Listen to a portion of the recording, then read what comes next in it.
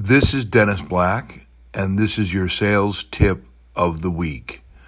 As we enter what is best known as the dog days of August, we all have to fight the urge to become complacent and lethargic with the volumes that we are seeing due to a quality amount of refinances with the low interest rates.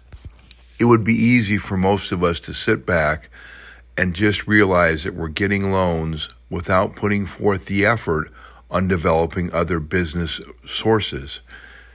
Analyzing where your business mix is coming from is important to do in the balance of August. Am I relying heavily on refinances and ignoring calling on my realtor or builder partners? If I am, as we head into the final 4 months of the year, I am truly rate dependent, which is always dangerous in an election year. As we evaluate what will happen in our business model, it is critical to understand, continue to do at least 1 minimum to 2 ideally calls per week on your realtor customers, trying to get to that core base of 10 partners that you can count on every single month by the end of the year to give you a customer referral in a very active purchase market. We have all battled through the pandemic, COVID-19 issues, and really are in a position to have a good, strong finish to 2020 if we maintain not only our current volumes, but take the professional time to develop and continue to sell to our third-party relationships. Selling never stops.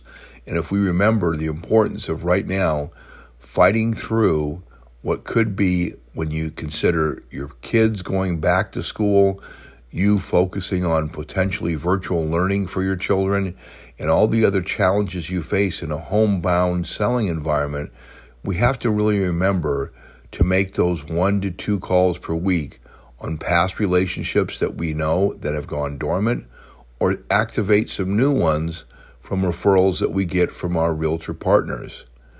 If we do this, we set up a good quality end to the calendar year and set up, more importantly, the beginning to a strong start in 2021. As I visit clients in my training, I notice that this tendency is there to sit back and potentially just bask in the opportunity that refinances have brought to us. And understandably so. But the quality lenders that I train are thinking ahead, 1 step at a time, on how to avoid lethargy and complacency due to the fact that there's so many things going on. It's easy to not make those calls versus it should be required in your own mental approach to have the discipline to still call on those partners so you have the right base set up for a strong finish and a fast start to 2021. This is Dennis Black. That's your sales tip of the week. Good luck and good selling.